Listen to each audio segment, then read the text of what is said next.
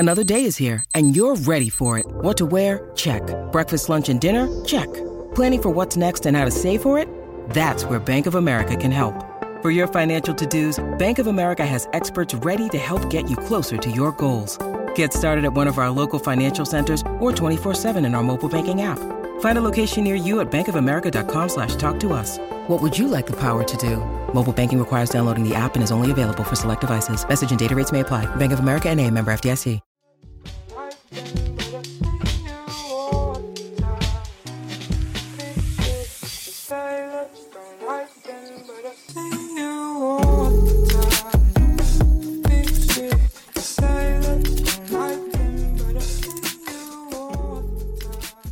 What's up, everybody? Welcome back to Clear the Cash. I'm your host, Nate List. You can find me on Twitter at @AnOutragedJew.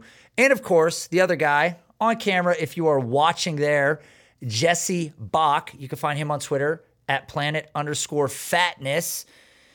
Jesse, I come to you with somber tones today because, 2 years ago, I was pretty hard on Ito Smith, and I became the intro talking of a highlight video that got 100,000 views, and I talked badly about Ito Smith. I said anybody's going to look good in the conference he came from. I would look good in the conference he came from. I basically said, from this particular conference, if you're not D'Angelo Williams or Matt Forte or Chris Johnson, nobody's ever heard of you. And I was pretty hard on him. And I became the motivation of a highlight reel. And everybody that replied to the video said, the guy in the intro is a fucking idiot. And it didn't feel very good. And I thought, you know what? I'm going to be better than this. I'm never going to do this again. I'm going to resolve this negative energy that I'm portraying onto the universe. And I'm going to move past this. And then today, as we're recording this, which is a few days in advance of when it's going to post, a little something happened in the world of social media. Did you happen to catch what took place today? So on Dwayne Eskridge's, I think it was an Instagram post. He referenced several Roto Underworld live takes about him. But they weren't particularly positive, so not too far from the Ito Smith talk you were talking about a couple of years ago. The hardest thing about this is that Dwayne Eskridge is a Seattle Seahawk, right? And I was on the show with Matt last Sonic Truth podcast, and we talked about that. It feels early in the world of analytics for Dwayne Eskridge to have gone in the late second round, but the reality of the situation was he was probably always destined to go in the late second round. That's just where, the film world, the media world, scouting, analytics, everything just kind of blended together. He was probably a, early mid third round guy to a late second round guy. So he goes to Seattle, and I feel ultra guilty now because the little clip that he did starts out with me saying that he's going to turn 24 years old at the start of the season. But that's true. And that's not a good thing, Jesse. I mean, how many old receivers can we name that have just shredded the NFL? I mean, it's a fact. You weren't exaggerating something. You weren't even misinterpreting a stat or he's a 24-year-old fifth year senior, essentially, coming out of school now. So, we haven't seen too many super late breakouts, especially from the wide receiver position. So I mean, I don't really think you were saying anything wrong there. Listen, Russell Wilson's got 9 years in the NFL. One of those 9 years, he was top 10 in the league in pass attempts. Every other year, he's like number 17, number 19, number 24. Here's the issue. You got DK Metcalf. You got Tyler Lockett. You got however they're going to throw the ball in the running game. You've got whatever tight end play we're going to get this year. We got a new tight end in Gerald Everett. That's exciting for fantasy. Might be exciting for cards as well. You never know. Russ has showed some rapport with tight ends in the past. Might be a sneaky player to get your hands on, especially in the fantasy world. Where is Dwayne Eskridge going to get these targets from? And this isn't a there's too many mouths to feed thing. Like, he could have some explosive plays, but he's 24 years old, and the Seahawks clearly wanted a guy that they could do end arounds with, a guy to contribute on special teams, a guy that was a speedster. But he's a fifth-year senior. He's 24. And I'm the one getting flamed? I actually don't feel so bad because Kelly got flamed. Ray Garvin got flamed. He took down the whole underworld and turned it into a motivational video clip. So if you guys haven't seen it, I retweeted it. Ray retweeted it. Matt retweeted it. Dwayne Eskridge, go to his Instagram. I think the bottom line here is that we all agreed when it was over that we love Dwayne Eskridge even more now. Like, I'm actually a bigger fan of him now that he basically was like, you know what, screw you guys. I'm going to be better than the sum of 3 idiots talking bad about me. Now, admittedly, Ray, probably a lot closer in parallel to any skill set that translates to playing on this level, where myself and Matt Kelly, very much not close.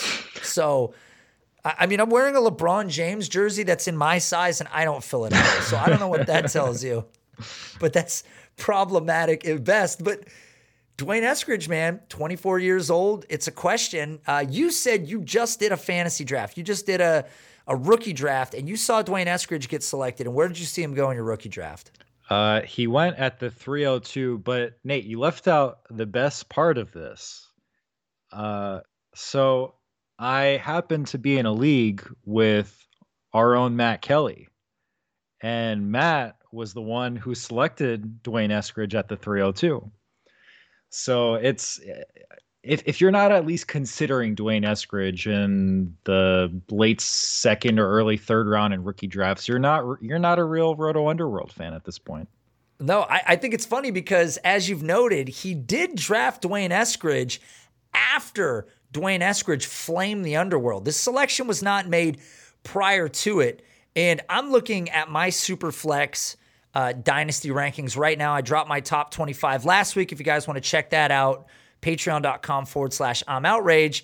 And in my top 25, I don't see Dwayne Eskridge. He's not in my list. So to your credit, I think this is about where he's going to go. I think when we start to look at the guys at the beginning of the third round in this range, that's where Dwayne Eskridge is going to go. And for all the reasons that I've mentioned, I don't see how he outscores at least 11 other wide receivers in front of him, potentially more without injury. I just think even down to De'Ami Brown, guys like this, I just don't see how you leapfrog names like that. But nonetheless, dynamic player, the most dynamic player in the class, by the way, per the Breakout Finder app. Go get that if you have not. Jesse, so I feel guilty. I'm going to be better than this. Watch next year. I'm not one person, not one prospect is going to talk bad about me or anybody in the Roto Underworld group. You watch. We're going to be better next year. And you can be better this year. You're looking to make some money. Everybody's looking to make extra money. Okay, Jesse? And as you know, Underdog is the sponsor of the show. They've been very helpful, and they are expanding faster than anybody could have ever imagined. And Underdog Fantasy is the best place to play NFL best ball. I love best ball leagues. I hate setting lineups. It's the only way to do it. Underdog has mastered this easy-to-play format. No waivers, no trades, just draft. Underdog will set your best possible lineup at the end of each week so you can do as many drafts as you want with nothing to manage. That's the greatest thing I've ever heard. Its contests for the 2021 NFL season are already live, including the Best Ball Mania 2 tournament, which has over $3.5 million in prizes. Underdog is available in the App Store, in the Google Play Store, and at UnderdogFantasy.com. And Underdog is so confident, Jesse, that if you play and you don't like it, they'll give you your money back up to $100. It's a pretty good deal. So Underdog is doing some great things. Have you dabbled in Underdog yet? I have not, but we probably should be mentioning at this point that at some point during this offseason, we should create a league with some patrons. So maybe a 12-man league, and kind of dabble with Underdog that way. That's a great idea. I'm gonna put cards on the line. This is a challenge to anybody out there. Only patrons. Jesse's gonna put up his most expensive card. That's the deal. He's like, Jesse don't never speak said for that. me. He's not doing it. So, Jesse, here's a question as we get back to card content.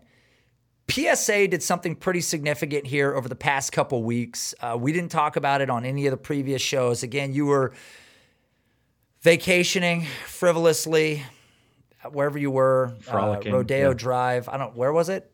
I said I was frolicking when I was away. Yeah. Yeah, it was something like that. But nonetheless, you weren't here. You weren't on that grind, Jesse. But you're always on that card grind. So here's a question for you. PSA has officially gone hybrid. They are now going to start using computer grading, which is something that we saw HGA doing. Tell me what you know about this, and what does this mean for the future? So the company, this was about 2 weeks ago or so, the company that PSA acquired for a pretty decent price tag is called Genamint. I think they just acquired their technology, and I guess the company too, but Genamint I don't think they were dabbling in cards or even grading in cards themselves. But it's a pretty big deal, just given that PSA has come all this way to pick up automated grading or integrating AI into their grading process. So when I looked at PSA's website just to see the company statement about this transaction and how it's going to affect the company moving forward, it seems like the primary reason that they acquired Genamint to be incorporated into their grading process is because it's going to basically clear their backlog quicker now. So they have a big goal into clearing their backlog completely, or 90% of the backlog or something, by July. And I think they knew even when they put out that statement that they're suspending grading from whatever April to July. That was a pretty big undertaking for them, even with very few to no cards being submitted to them. So it's interesting that they are using this technology to help their active backlog right now. Like, they're going to start using this technology immediately, basically. And what I thought was surprising was, to be honest, when HGA came about, I thought for sure HGA was going to either be acquired by BGS or PSA at some point down the road. Just because more and more people are respecting their slabs. People have their opinions about whether or not their slabs actually look nice, but with the whole process and everything and accuracy, I think there are more fans of HGA than not. And I think, I don't think PSA is naive. I know that they understand that HGA has a place in the hobby now, and more big auction houses and buy and sell platforms are putting HGA slabs on their websites and auction houses. So I figured maybe around the July, August time, there was a chance that HGA would be bought out by PSA or BGS. But I think PSA realized that they have a good amount of work to get done. They have a good amount of work ahead of them with their backlog, so they wanted to clear it out as much as possible. And what's interesting about this technology, so I think there's pluses and minuses to this whole transaction. So I think inevitably it will make the grading process a lot faster. It's already pretty quick. It's just, it's not PSA's fault. They just have over 10 million cards in their backlog right now that still have to be returned to buyers. But the average time that a grader takes to grade a card is about like a minute or so, like 30 seconds to a minute. I think with Genamint's technology, the card is basically scanned by whatever AI system. Within 5 to 10 seconds, they already assign a grade to the card.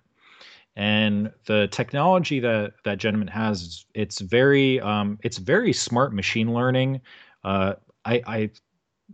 from what it sounds like, from what Nat Turner has said on a couple of podcast appearances, is that, within just a couple of times seeing like the technology, seeing the same card or different versions of the same card, it comes up with a pretty accurate grade itself. And the technology, it's very nuanced, and it's like super sensitive in terms of picking up imperfections on a card. Like I'm not just talking about like dimples or nail imprintings, or if cards off center, corners, edges, whatever, all that good stuff. Like it'll sense slight color imperfections in the card. It like if a whole surface is supposed to be like perfectly green or something, and if it sees like one part of it is like a little off green, it'll pick that up, even if the human eye doesn't see it immediately. So I think in terms of clearing out the backlog, in terms of more accurate grades, this is probably one of the best moves that PSA could have made.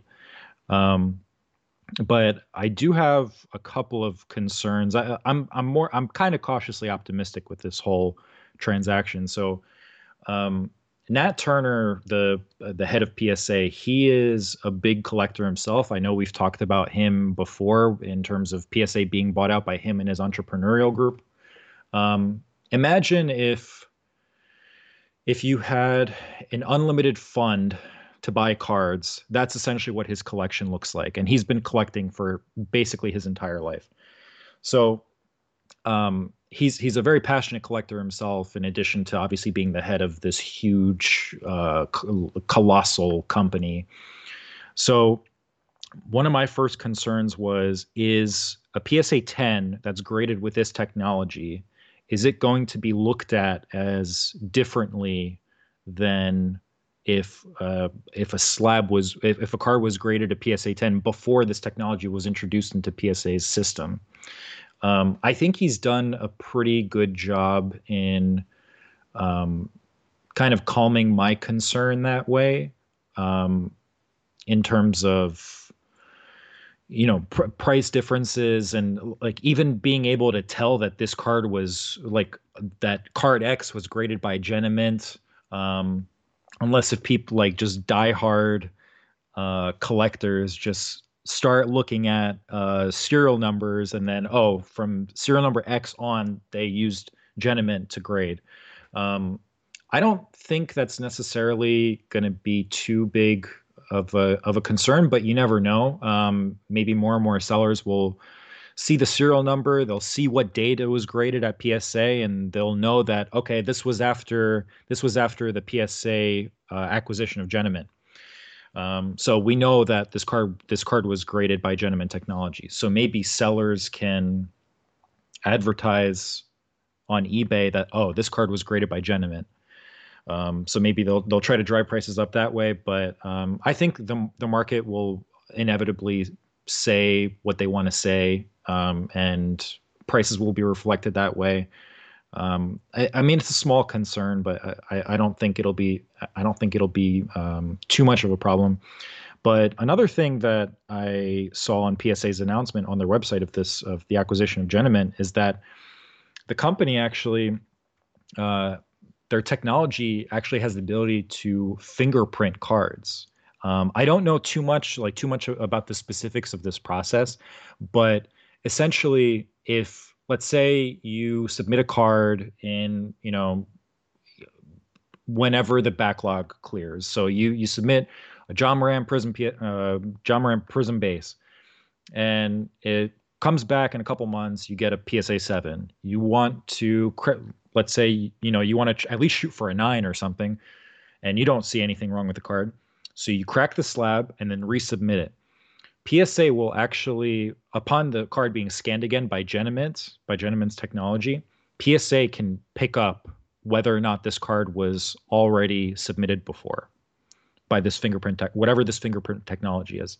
So I think reslabbing is going to be kind of a concern if you're just going to reslab at the same company, at PSA essentially. So And there's going to be other concerns. I know PSA is going to try to dissuade people from resubmitting, like cracking and resubmitting to PSA again. There's going to be other things. I'm sure we'll talk about it on other episodes, but just a couple of pluses and minuses, and it's kind of a situation where I think in the long term this will honestly this will mean great things for grading with PSA. But could it be kind of a be careful what you wish for situation? Maybe, but I'm cautiously optimistic here. The regrading cards, cracking them, taking them out of the slab is like, I get the allure of it, but at the same time, it's the reason why a card that's serial numbered at 25 has like 35 graded versions of it at PSA, because people keep taking it out, sending it back in, trying to upgrade it. So the reality is that if we say that computer grading is the end all be all, then the hope is that you would send it in and you would get what you get, and that's the end of it. But the reality is, I used to work for an eBay coin seller out here in my part of the world, and guy makes a ton of money selling coins on eBay. He still does, believe it or not. Gold coins, mint coins, whatever. And mint state on coins goes up to, I want to say it goes to mint state 70, I believe, MS 70. Nonetheless, or maybe it's 67, I can't remember. Point is, this guy would crack the coins out and he would send the coins back in, because the difference between one number grade would increase the value so significantly. But the issue with this is when you're talking about population counts, and I don't know what your thoughts are on it, but I feel like we want the pop counts to be dialed in. Like they're so out of control sometimes. I've had guys send me stuff and they're like, why is there like 30 more than the actual like amount of cards that were ever produced? And it's like, well, that's the only answer, is that people keep breaking them out of the slabs. And that's just PSA, right? Because there could be 25 of a card, 8 could have gone to BGS, 1 could go to SGC, 15 go over here, right? So, this might be a way of course correcting that, because I'm sure PSA doesn't like it either. But with that being said, even if they didn't serial the card, it should come back the exact same grade if it went through a machine, right? I mean, that's the assumption. I think I don't really mind the whole resubbing aspect of this, where like you said, what you just said, I've found out myself after I bought a certain card. So I bought a gold card out of 10. I won't say what it is. I'm sure I'll post about it one day, but it's not at PSA, it's at BGS, but the pop count, so it's a gold out of 10. The pop count on the card, I think, is like there's like 9 BGS 9.5s, which is what I have. So 9 out of 10. But then there's like a 9, there might be an 8. Like there's more than 10. So people basically just kept resubbing to BGS. I honestly have no idea if there are any copies graded by PSA. I haven't looked at that fact, but I think in terms of a more accurate grade, like, why should you resubmit the card? I mean, maybe if you can if there are other companies that don't incorporate AI into their grading process, like if SGC doesn't or if BGS doesn't, maybe you can crack it out and sub to them, and maybe try to go for at least a mint or to a gem. But I mean, with resubbing to PSA, it's not going to make a whole lot of sense if the grade is going to be that much more accurate. And the Genamint is not, they don't have the final say on the grade. The grader still has the final say on the grade. But I would like to think that the Genamint definitely goes into the grader's process in terms of giving the card a final grade. Yeah, I mean, it should, because if you're going to go to the length to have it computer graded, my assumption would be you would just lean on the computer. And if there's an issue in the eyes of the actual grader, you would calibrate your system to go, hey, my grader recognized this, so it's looking at color the wrong way, or it's not being accurate with the corners or whatever. Like, let's calibrate the system so every time this Ja Morant card comes through, it views it like it goes, hey, this is what a 10 looks like. Boom, I'm looking at this card. This card's an 8.5 or whatever it is. But nonetheless, here's a question for you based on this whole topic. PSA going with, computer grading, do you think that with them already being the biggest in the market, with them already being considered the most sought after, the most respected, the king of the mountain, Now that they're going with computer grading, do you think that this throttles HGA's momentum? Let me add another part to that, because the big issue with PSA was that the backlog was so full that people were forced to go to BGS. They were forced to try HGA. They may have wanted to go to PSA, but the prices went up and there was no way to get cards in. If that backlog recedes and they're open again for business, that's more or less my question. What then happens to HGA? Do they become the low budget version of computer grading? Probably, but I don't think this is going to be like, nobody's talked about what's going to happen after July. People are looking at this from a very short-term view. I think there's a good chance that PSA shuts down grading again, regardless of having Genamint, just because the demand is so high for PSA slabs right now. We're seeing an all-time high in demand in PSA. I mean, who knows? Maybe it might be from July. Let's say they clear out their backlog in July. Maybe by December, maybe even sooner, they might have to shut it down again, just because they're getting 500,000 to 1 million cards a week, just because the demand for grading is so high. What's actually crazy with like the whole PSA demand right now, I've listened to more experienced, like OG collectors, people that have been in the game for 20, 30 years, never left. They, even as soon as like 5-6 years ago, believe it or not, the BGS 9.5 was the talk of the town. That was like the gold standard back then over the PSA 10. It's so the whole price difference with PSA 10s and BGS 9.5s, where it's like 1.75 to 2.25 times the price of the BGS 9.5. It used to be the opposite. It used to be BGS 9.5s, even a min gem to a true gem, they would be like 1.5 to 2.5 times more expensive than a PSA 10. So it's funny how demand and time, demand changes over time, essentially.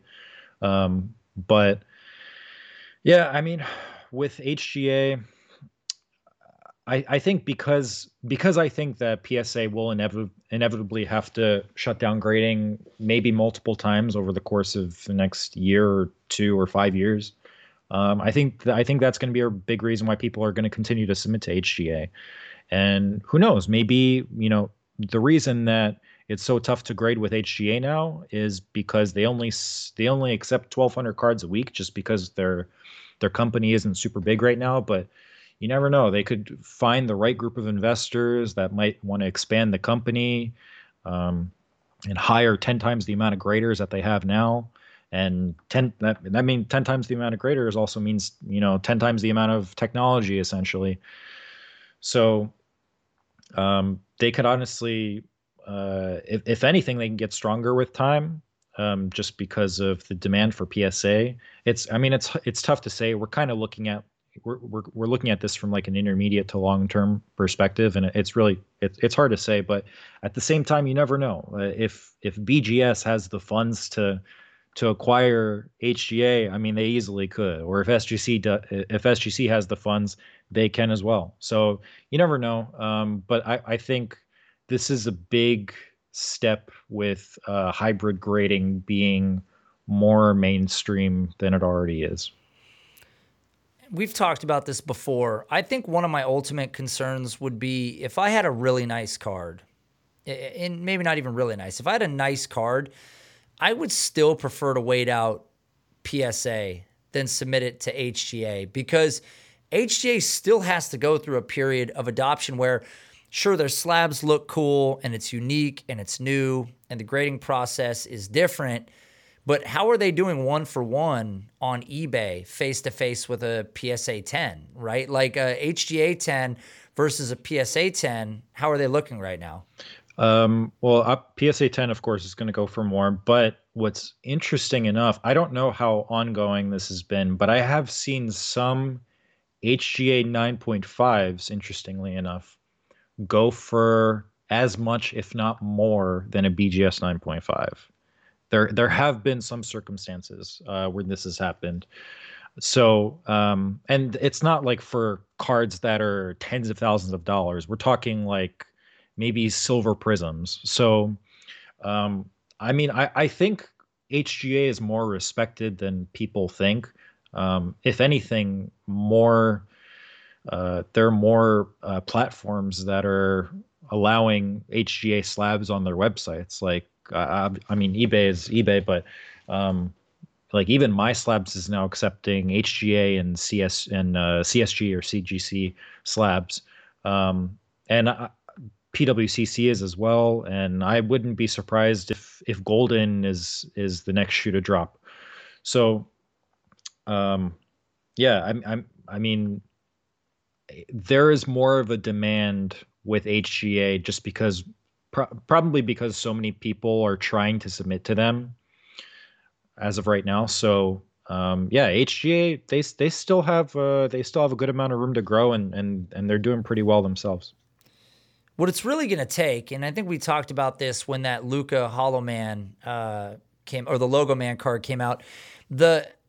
All it takes is a couple people with some really notable cards, sending them to HGA to be graded. And as soon as the confidence like that starts to come into play, then you could see a company like HGA rise. I mean, they're doing well now.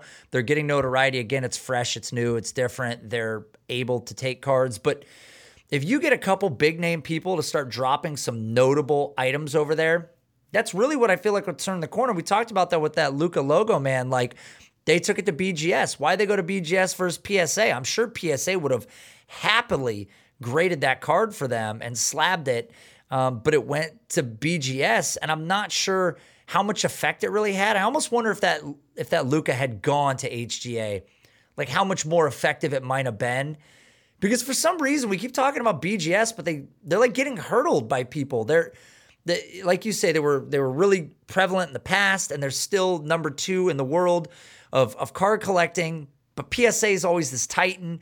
Then something new kind of shows up, and it sort of becomes maybe a little more popular than BGS a little bit. I don't know. It's really weird the way that it's taking place, but maybe to your point, like if enough nice cards make their way through HGA, maybe it does rise. But again, if BGS bought them, like you said, wow, that'd be pretty amazing. You take the credibility and power of BGS, take the new wave style of grading that HGA has, you put them together, and maybe that's what has to happen. I mean, that's the NBA way, right? You make a super team. It's the only way to win a title.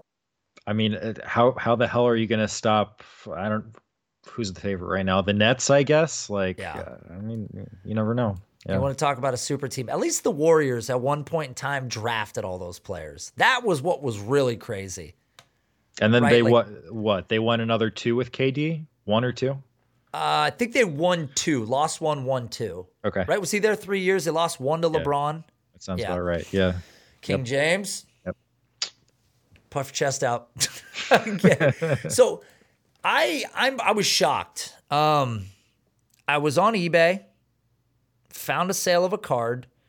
Gonna need your input on this. Now, this card hits home really, really close for us. I almost feel like in a small way, we may have actually, we may have initiated this purchase. Like we were the cog in the wheel that made this purchase happen. Now, Jesse,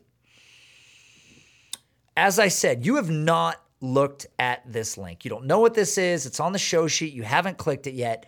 But I told you that even if this card was accepted at 25% of what it claims to have been accepted for, it would still probably be the most expensive sports card sold of all time. Shocking. Now, Jesse, Jesus Christ. Okay. Go ahead and click this link, and let's talk about what you see. What? Oh, my God. So please describe to the listeners who can't see this what you are seeing. On April 27th, a card was accepted with a best offer of how much? Okay. All right. How do you say money laundering without saying money laundering? Right.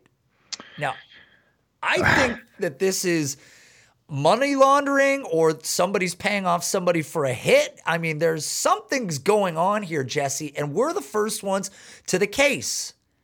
We're the first ones that arrived on the scene. All right. I'll describe it first, and I have some questions. Do it. All right. So this is This is a 1990 OPC Premier Jaromir Jagr PSA 10. Yes! You're goddamn right it is! Oh my God. What have we done to the Jagr market? Okay. All right. So this card, it's from what it looks like to me, it was accepted with a best offer of $18 million. $18 million! With $14.95 shipping. Okay, not Yeah, that's $14.95. Not they had the balls to tack shipping onto this card. I have a question, Jesse. Now, I've shipped some cards that I thought were relatively expensive. If you're the seller of a card for $18 million, are you putting it in a safe and shipping the safe? Like, how are you sending this card? The only time you should charge for shipping is when you I don't have an arbitrary amount in mind, but if it's in the high 5 to 6 figure range and you physically have to fly yourself in order to make sure that this card is in the buyer's hands safely, there's not really a reason to ship it, but or to charge for shipping. But what the hell do we do in this market? Number one, and the pop count is I'm still like I'm kind of trying to even think rationally about this, but it's like impossible. I believe the pop count of this card, this is like Jagr's most sought after relatively common base card. I'm pretty sure there's over like 2,000 PSA 10s or over 1,000 PSA 10s, and this was sold for $18 million. So basically like 4 LeBron exquisite BGS 9.5s out of 23. I mean, Jesse, somebody was clearly whacked. Somebody somewhere has got cement boots on. Something is going on in Alberta. I don't. Okay, here's the real kick in the nuts. So I go to the seller. I go to the seller and I click on see other items. The seller has literally the same card asking for $1,000 or best offer, a PSA 10 of the same card to my knowledge. I know it says rare pink box variant, but it looks like the almost identical same card. Dude, this card, I can't make this up, guys. This card was best offer accepted for $20 million. Why is nobody talking about this? Do you think that, like, all right, better question. Do you think the sale actually went through? Do you think $18 million was actually transacted here? Do you think, absolutely. Like, you think the money, so you think the money moved hands? Do you see the guy's name? His name is Uncle Mabel. You think anybody's fucking with Uncle Mabel?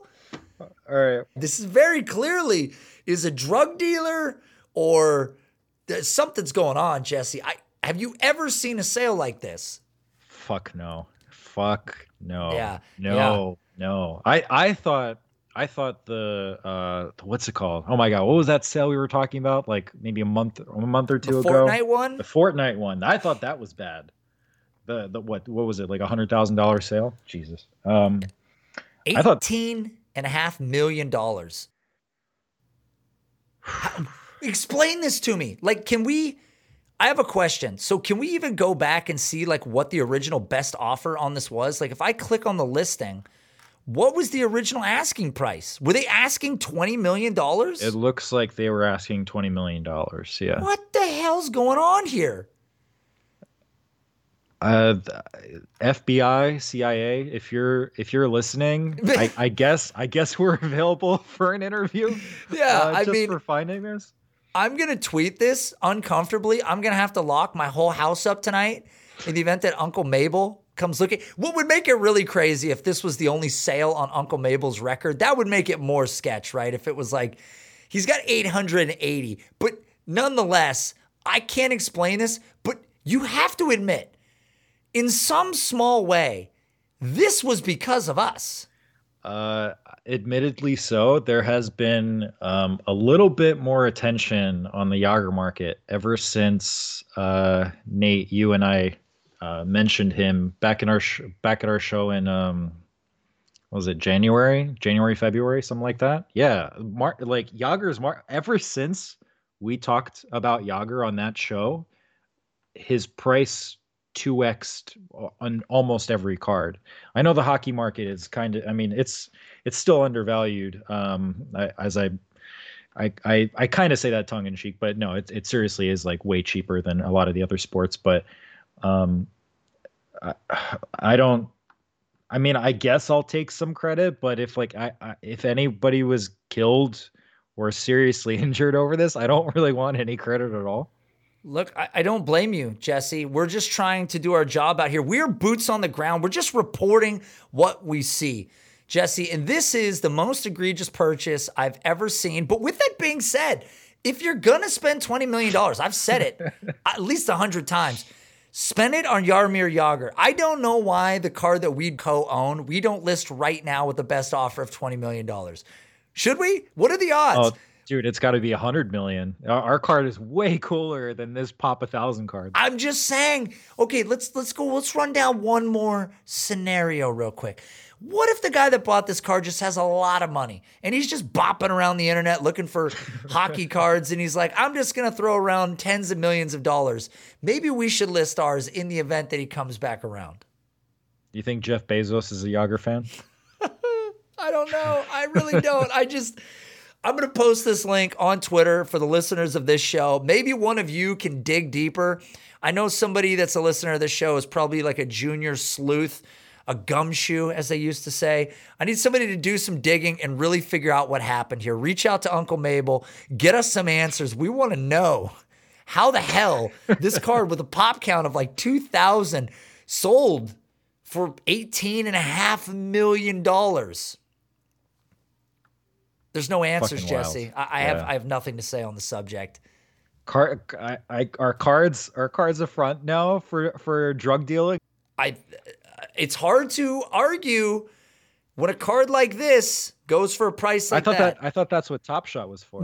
And nobody's talking about it, but nobody's saying anything. So Jesse, I don't want to go any deeper on this. I think we've gone too far. They're going to hear this episode. We're both going to have problems. Luckily, I'm moving out of this godforsaken place very, very soon.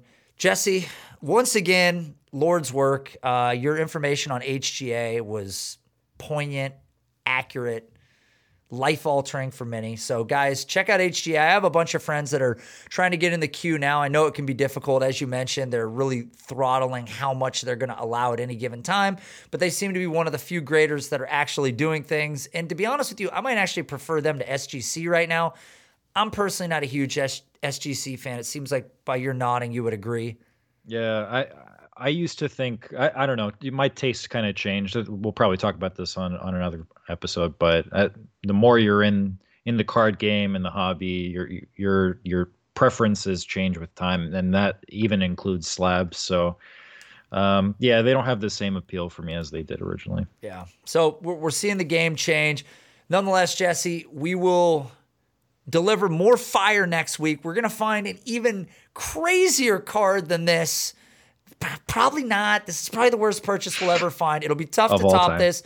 Yep. Listen, listeners of the show, we want to make this interactive. If you guys can find an insane eBay card purchase, one that you just think is wacky, ridiculous, overpriced, send it to Jesse, send it to me. If it's good enough, it'll make the show. We are actively looking for a ridiculous purchase every week, so help us out. Let's make the show a little more interactive. Jesse, once again, thank you for coming on. You're the reason that people listen, and we will be back next week on Clear the Cash.